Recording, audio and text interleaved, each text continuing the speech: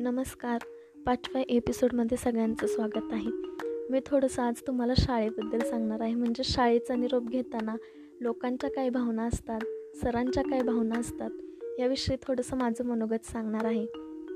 आता ह्या वर्षी काय पुण्याच्या कॉलेजमध्ये कुठं घेणार ॲडमिशन, की एकटी हॉस्टेलवरच राहणार, की आजीकडे, अशा अनेक प्रश्नांचा भडीमार पाहुणे मंडळी 9वी पास झाल्यापासूनच माझ्यावर करत होते. यंदा 10वीचं वर्ष, अभ्यासाचं वर्ष, तसं माझ्या शाळेतलंही शेवटचंच वर्ष होतं. ही जाणीव मला तेव्हा सर्वांनी करून दिली. मी एकदम गडबडले. खरंच मला ह्या वर्षी जावं लागणार शाळा सोडून. ज्या ज्ञान मंदिरात गेले 3 वर्ष रमले, ते सत्यशिवहून मंदिर मला पारको होणार. उडणाऱ्या पाखरांना परतीची तमान असावी, उडणाऱ्या पाखरांना परतीची तमान असावी. नजरेत नेहमी एक नवी दिशा असावी, नजरेत नेहमी नवी एक दिशा असावी. घरट्याचेच काय बांधता येईल केव्हाही, घरट्याचेच काय बांधता येईल केव्हाही.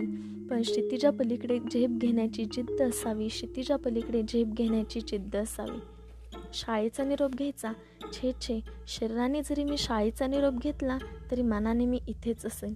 शाळा सोडायला थोड्याच दिवसांचा अवधी होता, पण त्या कल्पनेने आमच्या सरांचेही डोळे पाणावले होते. सर आम्हाला म्हटलेच होते, आज तू सज्ञान होणार नव्या जगाला माहीत हो, आज तू सज्ञान होणार नव्या जगाला माहीत हो. गरुड भरारी उंच मारतो अंधो ध्रुवांना माहीत हो, गरुड भरारी उंच मारतो अंधो ध्रुवांना माहीत हो. गुरुजनांचा हा आशीर्वाद पाठीशी असल्यामुळे आम्ही निश्चितच भरीव कामगिरी करू शकलो. शिक्षणासाठी शहरात गेलो तरी आम्ही आमच्या गावातल्या शाळेला विसरलो नाही, जिने आमच्यावर मातृवत प्रेम केले. शाळेच्या स्मृती सतत आमच्या अंतःकरणात राहतील. कधीतरी खेड्यामधली दिसू लागता जुनी शाळा, कधीतरी खेड्यामधली दिसू लागता जुनी शाळा.